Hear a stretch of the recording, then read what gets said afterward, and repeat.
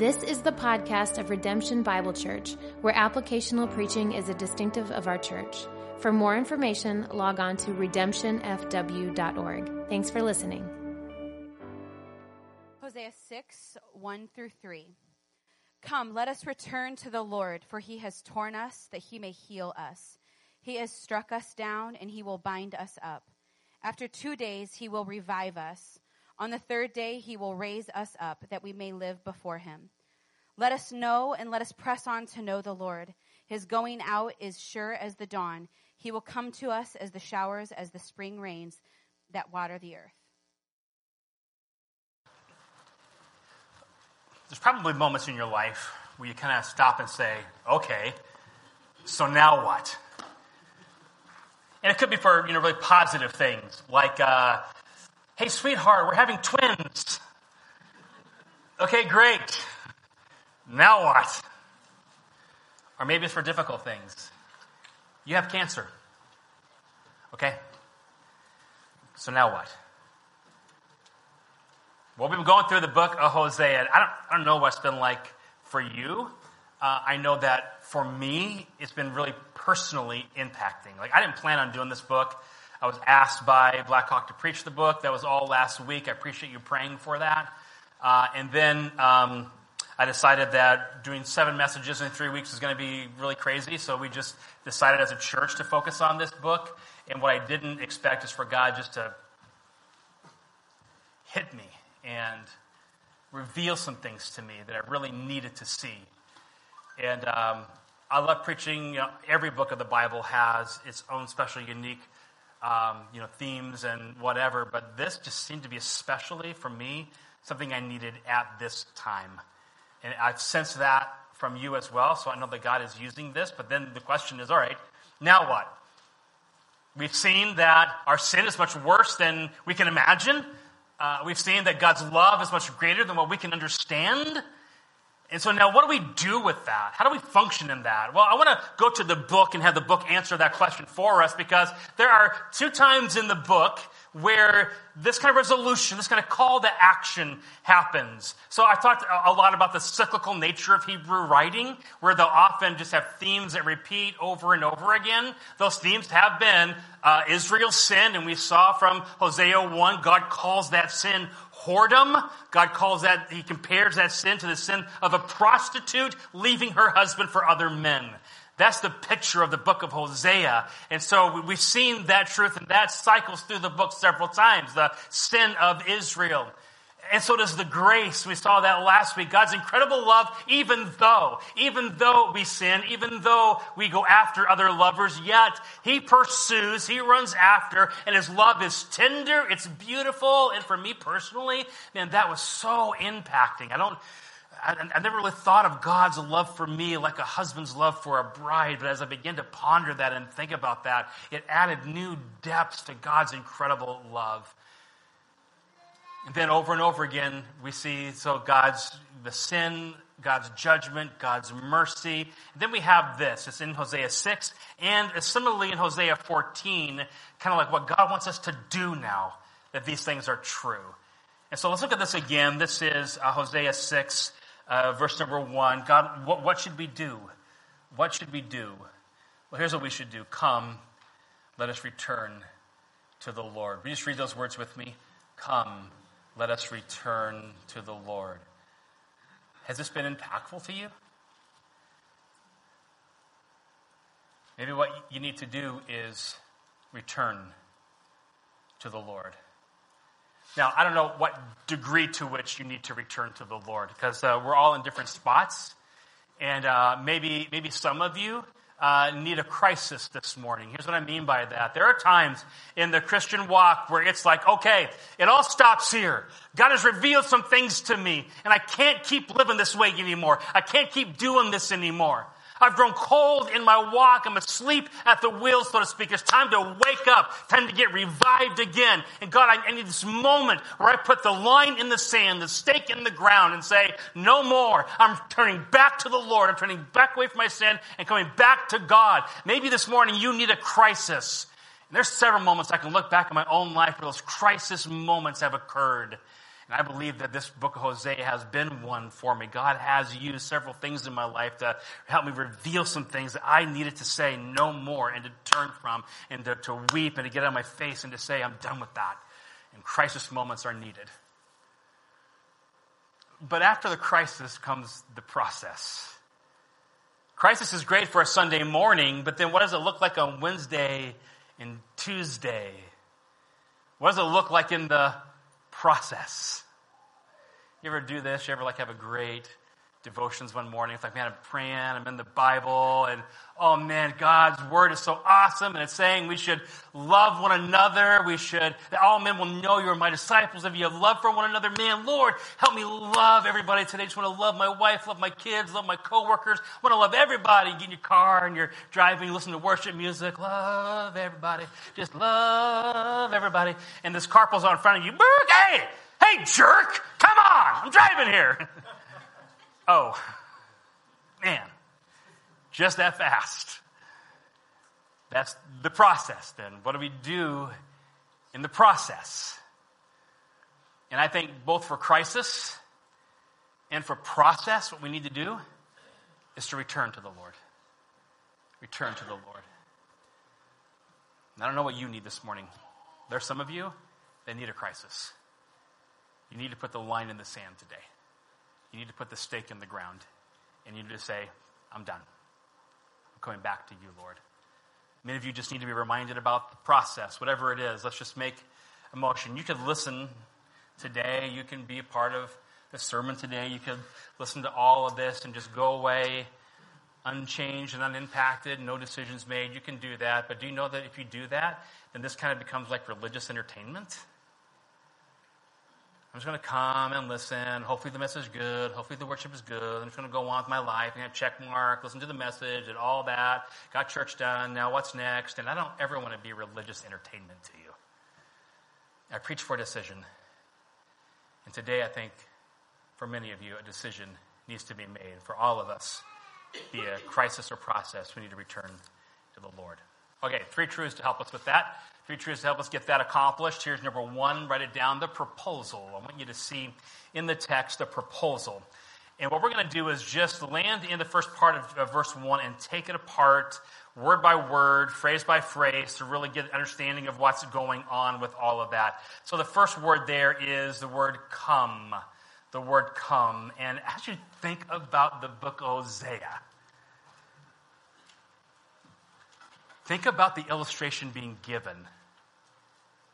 The fact that God would give an invitation, that Hosea would give an invitation as the Spirit lays on him to come back, should blow your mind. And you put yourself in that position, man. Let's say that you had a spouse like Gomer who kept leaving you to seek other lovers. And now they want to come back. They've done it again and again and again. They want to come back again. I mean, wouldn't you say something like, okay, first of all, you need to stop. So first thing, stop, knock it off, no more of anybody else but me. Secondly, you got to prove, I got to know this isn't going to happen again. So you're not coming back yet until you show me, show me, show me. You're never going to fail again. So stop, prove, and then maybe return, come back to me. But buddy, you got to prove this out. And if you screw up again, even a hint of screwing up again, you're gone. Wouldn't we kind of respond that way? Wouldn't that be the expected way to respond? That's not what God does. God looks at us and he says, no, I want you to come. I want you to come. It's an invitation, a surprising invitation. But here's what you need to know about God. Now, by the way, I want to say, I'm not saying that if you're in a marriage where things are going on, that those shouldn't be the steps that you would take because you're not God. So we would have to walk through those things very carefully and very easily. But I do want to say what God does for us is he just invites us back. Because, listen now, he wants a love relationship with you. Church, hear me say it again this morning. Your God wants a personal, daily, ongoing love relationship with you. It's all over the Bible. Here's a promise from James chapter 4. but he gives more grace. Therefore it says, God opposes the proud, but gives grace to the humble. Submit yourselves therefore to God, resist the devil, he will flee from you. Let's read this last sentence together. Draw near to God, and he will draw near to you. God wants to be near to you. He wants to be close to you. He wants a relationship with you. And all we got to do is draw near. All we got to do is come.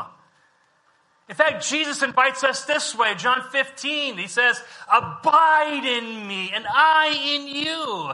That word abide is the word minnow in the Greek, and it means to linger, to remain, man, to hang out, just to be together. Abide in me and I in you. I just want to be with you. We had the Boylans over to our house on, was it Friday night, and they just wouldn't leave. We just kept trying to kick them out. And no, we just love to be together and to hang out and to play games. And Adam and I beat the girls in the card game we played. It was awesome, right? But like that lingering, that just enjoying the company of one another. And God wants you to listen. Jesus invites you to live just enjoying his company. He wants to be near to you. He wants a relationship with you. And so he's inviting you to come. But in our hearts, man, there is this constant push and pull. There's Jesus inviting us to come, and then there's our doubt that really is going to be satisfying enough in our pursuit of other things that we really think are going to bring us happiness. So I really want these things. And I'm doubting that you're really good enough and really satisfying enough, and this push and pull. But I'm saying to you, maybe what you need is a crisis. To say, I'm done with that. I'm done with that sin. I'm turning back to God. Or maybe you just need a reminder in the process of, okay, I'm doing it again, so now I'm going to return. I'm going to come back to the Lord. But listen, what's holding you back? What would hold you back today from making that decision, to making that commitment to return? You see the beautiful invitation, come. Then you see these words. It says, come, let us. You see it? Come, let us. Okay, so this is Hosea writing. Hosea, the one who was faithful. Hosea, the one who kept running after her again and again. And yet here he says, let us return to God. He's including himself in all of that. Why? Because he's a part of the nation of Israel, and he's a sinner too. And so what he's saying is, I'm no better. I need to return as well. This is something we need to do together. Say that with me. This is something we need to do together. And this is something that's just somewhat foreign in our Western culture and thinking, because we're such individualistic. We love ourselves and our thing, and we kind of imagine us and it's just us, and we got this kind of solo thing going on. But in the Eastern culture, it is so much more familial. It's so much more tribal. This is my tribe. These are my people. And if I do it, I want them to do it as well. This should be a group thing. And that's seen in several places in Scripture. This is Ephesians chapter 17. I'm going to read this first portion to you. You listen as I read this, and we'll talk about it in a minute. So Paul says to the church at Ephesus, here's his prayer. He's praying for them, and he prays this, that Christ may dwell in your hearts through faith, that you, being rooted and grounded in love, may have strength to comprehend with all the saints what is the breadth and the length and the height and the depth, to know the love of Christ that surpasses knowledge, that you may be filled with all the fullness of God. And you read that, and you think, okay, it's God talking to me, and I got to make this decision. It's not really involving anybody else. It's just me and God. But do you know the reality is all those yous in this text are all plural yous, all plural nouns? So how that should read is, so that Christ may dwell in all of our hearts through faith, that you, church, collectively, us as a family, would be rooted and grounded. It's so much more. I got to think about my neighbor. I got to think about those around me. I got to think about the tribe that I'm a part of. That we would have the strength to comprehend with all the saints. That we would know the love of Christ together. That we would be filled collectively with the knowledge and the fullness of God. And I believe it's to the church. I believe that when we say, let's return, we should all return. Let's just say, let's all return. Say it together. Let's all return. Now, Pastor, are you stretching that to make that the church when we really shouldn't be the church? Well, Ephesians 3, 20, 21 helped me out along that way, where he says this. Very next verse is, now to him who is able to do far more abundantly than all we ask or think, according to the power that works within us, to him be glory in the church and in Christ Jesus for all generations forever and ever. Amen. It's something we do together. Say that with me. It's something we do together. Look at your neighbor and say, let's do this together. What are we doing? We're returning to the Lord. We are. What is revival but a group of people deciding to return to the Lord? What is revival but a group of people saying, we're going to return to the Lord? Does our city need revival? Yes. Does our country need revival? Yes. I could say, well, it starts in the church, and that's true. But really it starts in you. And then if you and you and you and you return, then we all return. It's like that person who drew a circle in the ground, stood in the circle and said, Lord, bring revival and bring it here. And we need that revival, and maybe you need that revival, but it's a thing that God will do collectively together. We're excited about that. So let us, and then write this down. This is awesome. Let us return. Let us return. I want to dive into that word a little bit this morning. It's one of the most often used words in the Old Testament, in fact. It's used over 1,000 times. This word return is used over 1,000 times in the Old Testament. Now listen carefully. It's used more than almost any other word when describing God's desire for his people. The word is to return.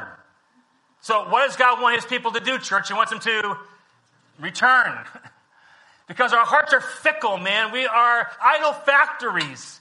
And so often we'll wander after something else again and again. And God says, what I want you to do is to come back. What I want you to do is to return. To believe again that you're a sinner again. To believe again that his love is greater again. And then just come back to him. Are you aware? Do you kind of have your feelers up, your radar on throughout the course of a day? Like, what's got your heart? That's a really good question. Like stopping in any moment and saying, okay, right now in this moment, what's got my heart? What has my heart? You might be surprised at the answers you'll find throughout the day. I know for me, it's like if I'm having a rough morning, I know I've told you this before, if I'm having a rough morning, and maybe my staff is really treating me poorly, you can just pray for them, would you, that they would just treat me nicer. And whatever the case is, and I'm like, man, it's a bad morning. Oh, wait, but we're going to go to Mercado's and get some good tacos for lunch today. Yeah. What's captured my heart? Tacos. I mean, they're really good. Mercado's tacos are awesome. I should see if I can get some kind of a sponsored deal. If I say that, I get free tacos or something. But point is that like it captured my heart. Or I'm driving and I'm feeling down. And so what's going to bring me hope? What am I going to say to myself that'll bring me hope? What you're telling yourself that'll bring you hope and joy and happiness again is what's got your heart. The psalmist said, why are you downcast, O my soul? Why are you in turmoil within me? Hope in God, for I shall again praise him, my salvation and my God. Return to the Lord. Now, I want to look at not all 1,000 times where that came up. I would do it if I had the time. I would look at every single time it's used. But we're going to do this. Just going to look in Hosea where this word return is used in the book of Hosea. Here's Hosea 4:5, which says this. Their deeds did not permit them to return to their God. Their deeds did not permit them to return to their God. Interesting. So there were some sins in their life, man. Some things that they were doing, and they really liked doing them. They had some pet sins, some habits, and they were like, I don't want to stop that. I really like that. That's fun to do. And I don't want to go back to God if I got to give this up. Hey, are there some pet sins that are keeping you from returning to God? Are there some habits that you don't want to let go of? Not really. When the heat is on, the pressure is there. It's just you that you keep coming back to it again and again. Do you need to say no more? I'm done with that. It's time for a crisis. It's time to stop it and go back to the Lord. Don't let your deeds keep you. Another verse in Hosea says this, using the same word return. Hosea 7:10 says this, the pride of Israel testifies to his face. Yet they do not return to the Lord their God, nor seek him for all of this. Their pride. Oh man, I'm not going to turn back to God again. I've done it before. I've made the big thing. I've gone forward in church. I did all that, and I fell again. And I screwed up again. I don't want to go back again. People are going to think I'm stupid. People are going to question me. My wife may not like that. And whatever it is that keeps us from returning to God. What is it? Your pride, pet sins? What is it? Don't let your pet sins keep you from returning. Don't let your pride keep you from returning. We need to return to the Lord. So we see the proposal, come, let us return to the Lord. Let's keep reading to get to the next point. We're going to take a look at the rest of verse number 1. Let your eyeballs fall on it. Hosea 6:1, come, let us return to the Lord. Check this out. For he has torn us that he may heal us. He has struck us down, and he will bind us up. What I love about this is God knows the heart of men. And so when God says, come, return to the Lord, there are many who would say, really? Because he hurt me.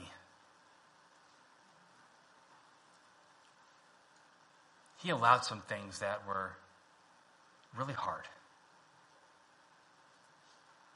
And why would I go back to a God who did that?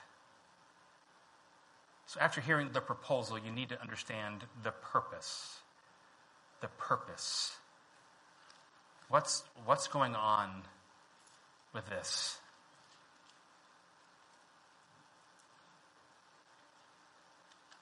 The words here are really descriptive. The word torn is used of a lion tearing apart its prey. So what YouTube that later and see how violent and ugly that is. Actually, don't. I mean, maybe. It's kind of cool, but you need to have a good stomach before you do it. He has struck us down. That word struck is repeated blows. And so you look at this and you say, okay, so who's doing the tearing? Who's doing the striking? It's God.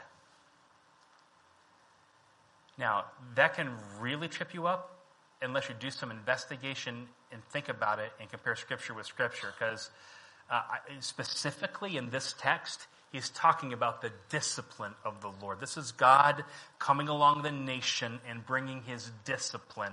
And let me ask you, is discipline, is it fun? Is it enjoyable? The Bible itself says no discipline is enjoyable in the moment. I don't know about you, but I never giggled when my daddy spanked me, all right? You know, my daddy spanked me, not like today, oh, Jimmy, you bad boy, not like that. It was. I mean, my brother got it much worse, but I mean, it was rough. It was painful. So it's not enjoyable. But God says this in Hebrews 12:6, for the Lord disciplines the one he loves and chastens every son whom he receives. The Lord disciplines everyone he, what, church? Loves. And I love Psalm 119, which is a long psalm, the longest psalm in the Bible, all a love song about God's word, God's laws, God's statutes. And the Bible says this in Psalm 119:67, before I was afflicted, I went astray. Before you disciplined me, God, I went astray, but now I keep your word. So yes, sometimes the pain in life is the discipline of the Lord. That's true. But not all pain is authored by God. I think it's really important to understand that. To say all pain is authored by God or from the hand of God is a theological overstatement. Because all I got to do is think about like the book of Job. Was God doing the smiting and that was the enemy of God doing that. And sometimes the enemy brings in pain. And sometimes it's just the fact that we're part of a sin-cursed world.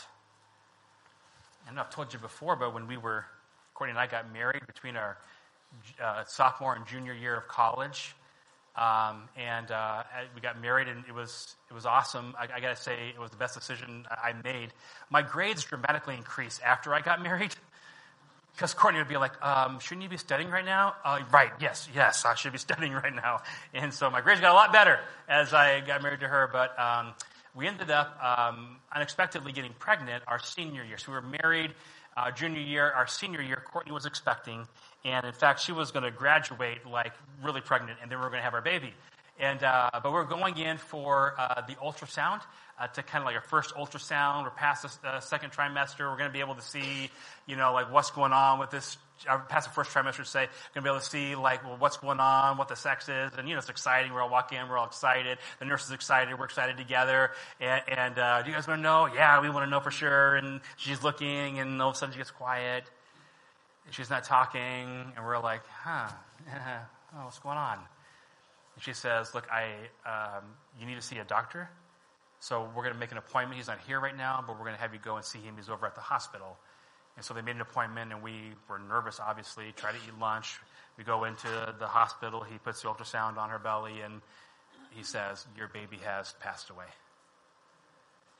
And baby died in the womb. And we had to deliver that stillborn child, and that was very, very, very painful.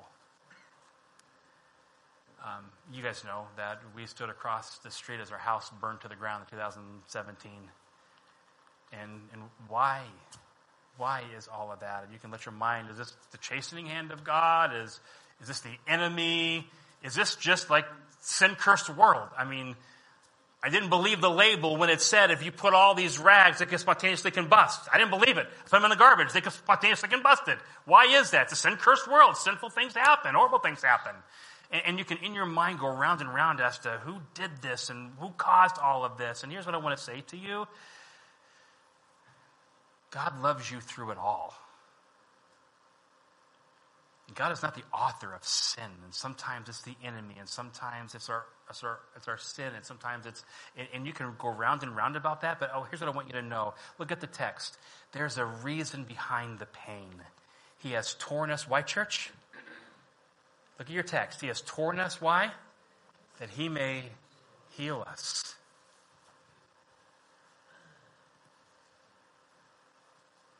Sometimes an arm doesn't get set right. It's got to be broken to be healed properly. If there's a tumor, it needs to be cut out. And it's painful, but God is taking all of it, the good, the sinful, all of it. God is at work through it. God is at work through the pain. He will redeem the pain. Say that with me, if you would. He will redeem the pain. Say it one more time. He will redeem the pain. And I know some of you will walk through hard things, and that's hard to imagine, but he will redeem that pain. Because there's a reason behind it. In fact, Scripture tells us this in Romans 8:28 and 29. And we know that all things work together for good. For what, church?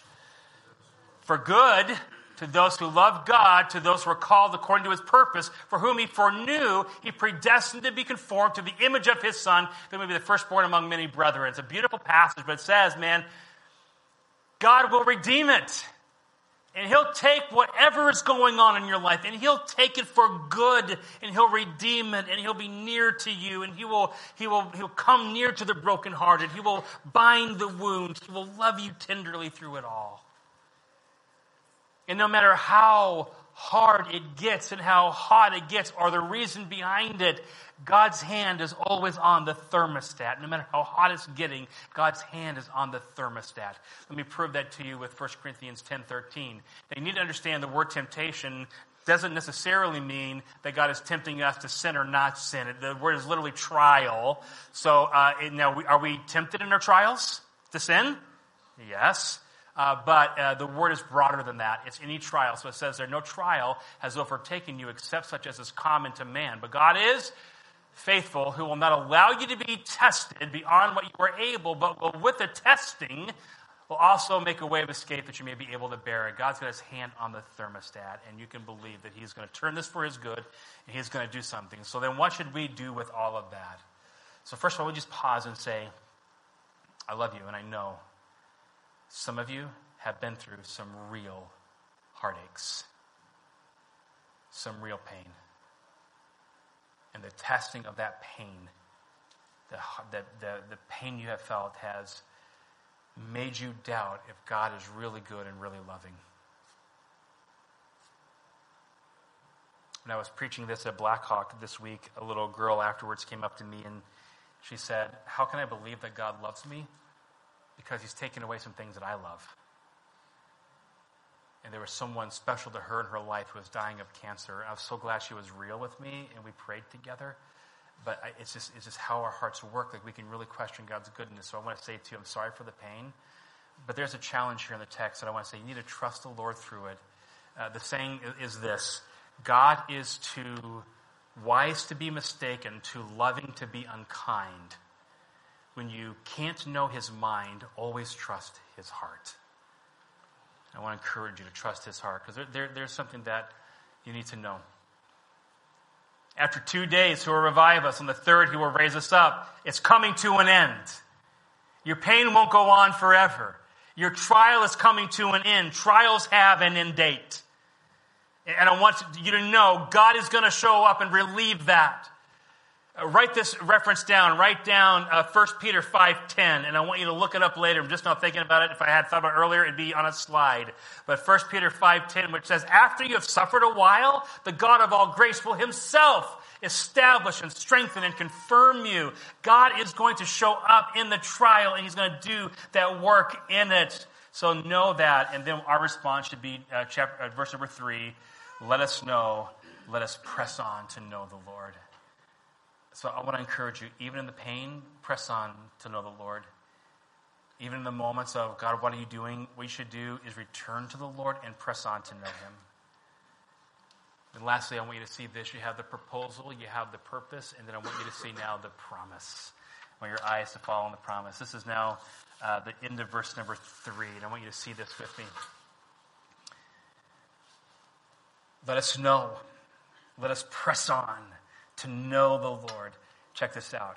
His going out is as sure as the dawn. Isn't there a part of your heart that's like, if I do this, and I have this crisis moment where I just say, God, I'm coming back. Will he really meet me there? Will he really show up for me? Well, did the sun rise this morning? Did it rise this morning? I don't know. I'm unaware. It did. Is it going to rise tomorrow? Yes. Are you sure? Well, some of you have read too many sci-fi novels and what, someone blows up the sun. Well, okay, it's not going to. No one's blowing up the sun. Is the sun going to rise tomorrow? And on Tuesday, and Wednesday, and Thursday, just as sure as the sun is coming up tomorrow, your God is going to meet you when you return. You don't seek and not be found. God finds you. God comes to you. The assurance of revival. God will come. God will come. And then you have the abundance of revival. Look at this. This is so beautiful. Let us know, let's press on to know the Lord, for his going out as sure as the dawn. He will come to us as the showers, as the spring rains that water the earth. It's February 13th now. How many of y'all are ready for some spring showers? Can I get a witness? The snow would have been super awesome on December 23rd. I'm kind of ready for some spring rains. Because you've experienced spring rains. In Israel, it rains twice. It rains really hard in the fall, and then it rains again really hard in the spring. And the spring rains are the ones, you can imagine, we have it here too, that melt all the snow, that wash away all the grime, the filth, the dirt. And then from that comes from the ground new life. Come on, guys. Come on up, Adam. New life, new flowers. The beauty of all of that comes after the spring rains come. And this is the promise of what God will do for you if you come and return to the Lord, he will show up. And he will be like the spring rains that water the earth. He will show up for you. Will he really forgive me again? Yes. Does he still love me even though? Yes. And more than you can imagine. Where sin abounded, you know what the Bible says? His grace abounded all the more. Listen, when God comes, it's not a little sprinkling. When God comes, it's not scattered showers. When God shows up, it's a deluge of grace and love and mercy. And to get that deluge in your life, what you need to do is to come and return to the Lord. And there are some of you in this room this morning that know you need that crisis moment. You need to say, I am done with the pet sins. I am done with the pride. I've let my heart grow cold again, and I've got to come back to God again. And if that's you this morning and you know you need that, then you need to come. I can't preach a message and not invite you to come. And so as we sing this next song, if God is laying that on your heart and you know you need that crisis moment, then act. Do something. Step out of your seat and come up here and kneel and pray. Because sometimes we need that line in the sand. Sometimes we need that stake in the ground. Sometimes we need that moment to say, I'm coming back, God. I'm coming back, and I'm coming back to you. Do you need that? What's going to keep you from coming? What if other people see it? Well, they will. Maybe we need some accountability. What if I go back to the sin? You probably will. But that's the process, and we'll come alongside you and help you in the process. We have people who are training to help you in the process. Don't let pride delay you or keep you from making that step. Step out from where you are and to come and to kneel. Now, if you're here this morning, you say, okay, well, I've recently had one of those. I mean, I really have. My heart is where it needs to be with that. Then it's time to live out the process. So I think the process involves these three things. You need to remember what God has done. Remember that you're a sinner. Remember that he loves you still, and then to repent. Repent means to turn. I'm going to turn away from my sin, and I'm going to return to the Lord. Remember, repent, return. Say those three things with me if you would. Remember, repent, return. So I've got my great worship on. I'm singing my love songs to Jesus. A guy cuts me off, and I cuss him out. What do? I remember? Okay, yes, I'm a sinner. Of course I did that. Yes, God loves me still. God, forgive me for that anger and that sin, that selfishness in my heart, and I'm coming back to you. I'm coming back to you. Remember, repent, return. Those are things we do in process. Now I'm going to pray. And I want you to do your business with God this morning. If you're in this room and you know, I need to give this to God. I need that crisis. I need that line in the sand. I need that moment to say, I'm done. And as this song is being sung, just step out from where you are and come up here and kneel and pray. And though your church family are praying for you, your church family is praying with you, and you're not in this alone, though it may feel like it in the moment, just trust the Lord and return to him. So God, we give it to you. We thank you for your amazing love. We thank you for this book and the new ways we've seen our sinfulness, the new depths we've seen it, but also, Father, the new ways we've seen your love as a husband loves his wife. A tender, caring, protective, beautiful love. God, help us to live in that, and Lord, help us to return to you. God, I know there are some that need a moment right now. Don't let their pride stand in the way. God, break through that pride. God, I know there are some that need to come back to you again. Let today be the day they say, I'm coming back. And we're going to give you the praise in Christ's name. Amen. If you need it, come, kneel, and pray. Let's sing together.